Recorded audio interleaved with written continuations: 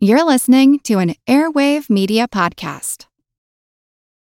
This episode is brought to you by Visit Williamsburg. In Williamsburg, Virginia, there's never too much of a good thing. Whether you're a foodie, a golfer, a history buff, a shopaholic, an outdoor enthusiast, or a thrill seeker, you'll find what you came for here and more. So ask yourself, what is it you want? Discover Williamsburg and plan your trip at visitwilliamsburg.com. 10 years ago, my wife and I were walking through Graceland Cemetery in Chicago, and we came across the gravesite of Louis Sullivan. Louis Sullivan was an influential architect in the late 19th, early 20th century. And as we saw his grave marker, I noticed the inscription said that it was paid for by Frank Lloyd Wright. And it reminded me of something that one of my old art history professors had sort of shared as an aside. And he said, Louis Sullivan was such a brilliant artist and architect that his influence would last for 100 years, but he was such a pain to work with that despite everybody knowing he was really the most qualified for the job, they wouldn't give him jobs. And he died with his career in ruins. He died penniless. I always thought that was kind of an exaggeration by the professor, but his bright and promising career designing skyscrapers was effectively killed by his bad attitude and bad behavior. And in the end, he couldn't even put up his own gravestone. I feel like who art Ed? We'll try to spice it. Who art Ed? Mr. Wood art Ed me. Good. Either way, it's ambiguous. It works on so many levels. I know. That's off to a great start. Welcome to Who Arted, where we explore visual arts in an audio medium. I'm your host, Kyle Wood, and we're going to be focusing on Louis Sullivan and one of his iconic skyscrapers, the Carson Pirie Scott Building, or as it's known today, the Sullivan Center. In 1896, Louis Sullivan wrote about skyscrapers and architectural design in The Tall Building Artistically Considered. This was the origin of the famous phrase, form follows function. What Sullivan actually said was, form must ever follow function, but regardless of the phrasing, the meaning remains the same. Architects should consider how a building will be used and then base the design on that. I remember when I was in school hearing my art history professor describe the early modern architectural philosophy kind of like a layer cake. Sullivan argued that the building should be considered in tiers. At the base level, the business should be easily accessible to the public. It should be light and open, and the second story should also be easily accessible by stairways. Above that, there should be offices.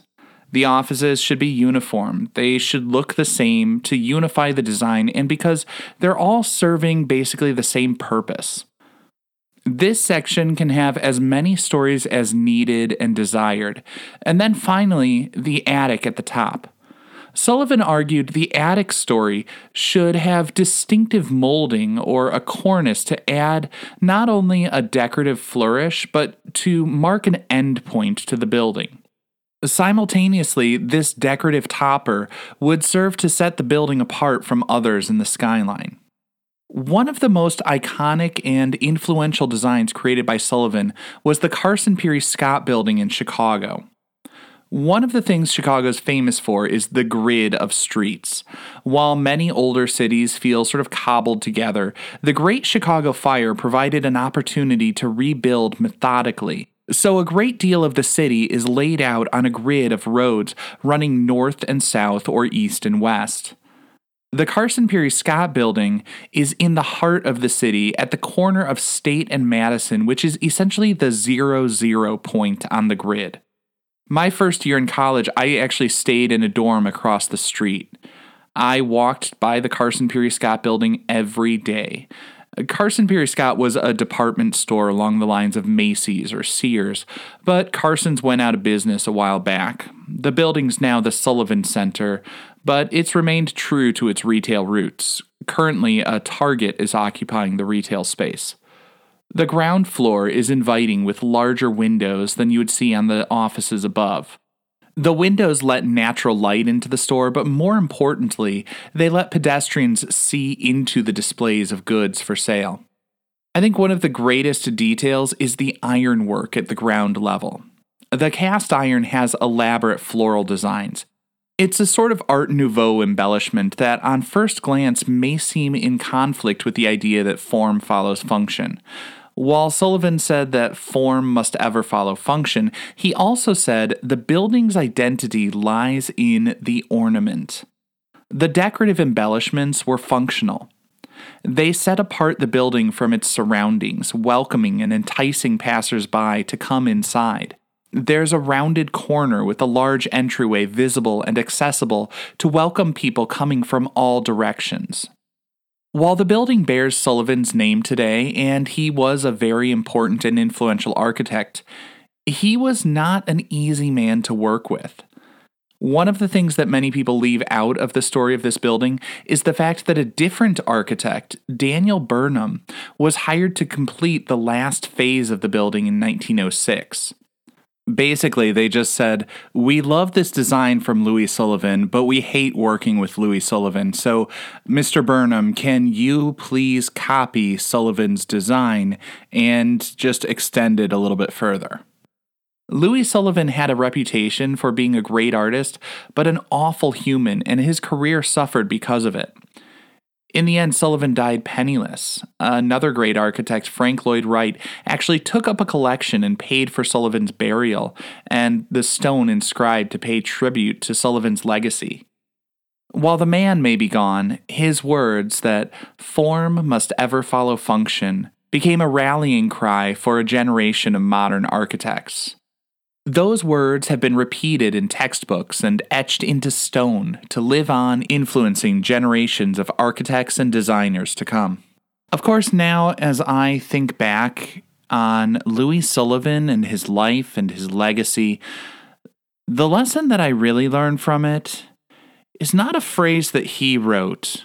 I think back to my old friend Jen Lieben and her classroom rules summed up in one simple phrase from the iconic work of Barbara Kruger that said, "Don't be a jerk."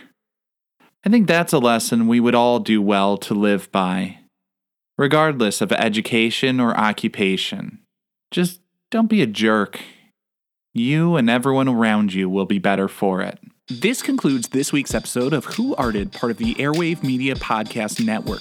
If you found this tolerable, please leave a rating or review on your favorite podcast app. You can find images of the work being discussed this week and every week on social media at Who Arted Podcast on Twitter, Instagram, and TikTok, and of course on the website whoartedpodcast.com. Podcast done. Have you ever wondered who the Mary was from Bloody Mary? If the Loch Ness Monster was real, or if Ouija boards actually worked? On each episode of the family-friendly Unspookable, we look at the histories and mysteries behind your favorite scary stories, myths, and urban legends to get the real stories behind the scares. Want to solve your next mystery? Find and follow Unspookable now wherever you get your podcasts.